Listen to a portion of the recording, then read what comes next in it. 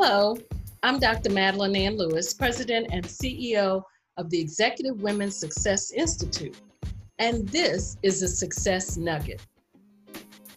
In part one of this video, I talked about procrastination and indecisiveness.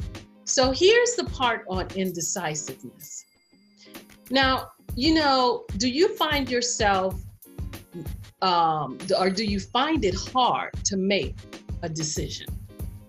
A lot of people experience this problem and even live with it for most of their lives.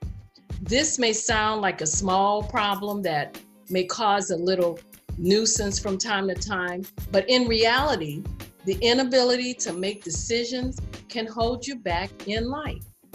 Now, surely you have a lot of plans, a lot of goals, things that you want to accomplish, but your indecisiveness can put them all on hold, or even put them in danger, as you might be unable to decide whether or not to start that business, to take that vacation, to enter into that relationship, to take that promotion, or whatever the case may be.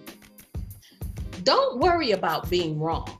Small decisions such as deciding what flavor ice cream to choose shouldn't be something that you need to fret over if the consequence of being right or wrong doesn't really matter. Take responsibility for your decision. Even if you make the wrong decision, it's better to decide than to just languish in indecisiveness. If you desire to progress in your own journey of success and develop the leader within, then you must be prepared to make effective, new, different, and or fast decisions. The life you're leading today is the result of past decisions and indecisions. If you don't like your current situation, change the way you make decisions. Many people make decisions based on instant gratification with no regard for long-term consequences. So if you're going to make a decision, don't procrastinate about it. Make the decision, good, bad, or indifferent. This has been a Success Nugget. I'm Dr. Madeline Ann Lewis, President and CEO of the Executive Women's Success Institute.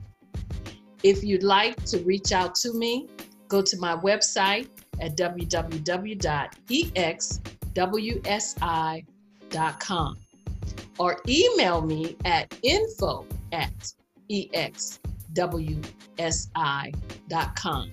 Join me again for another Success Nugget.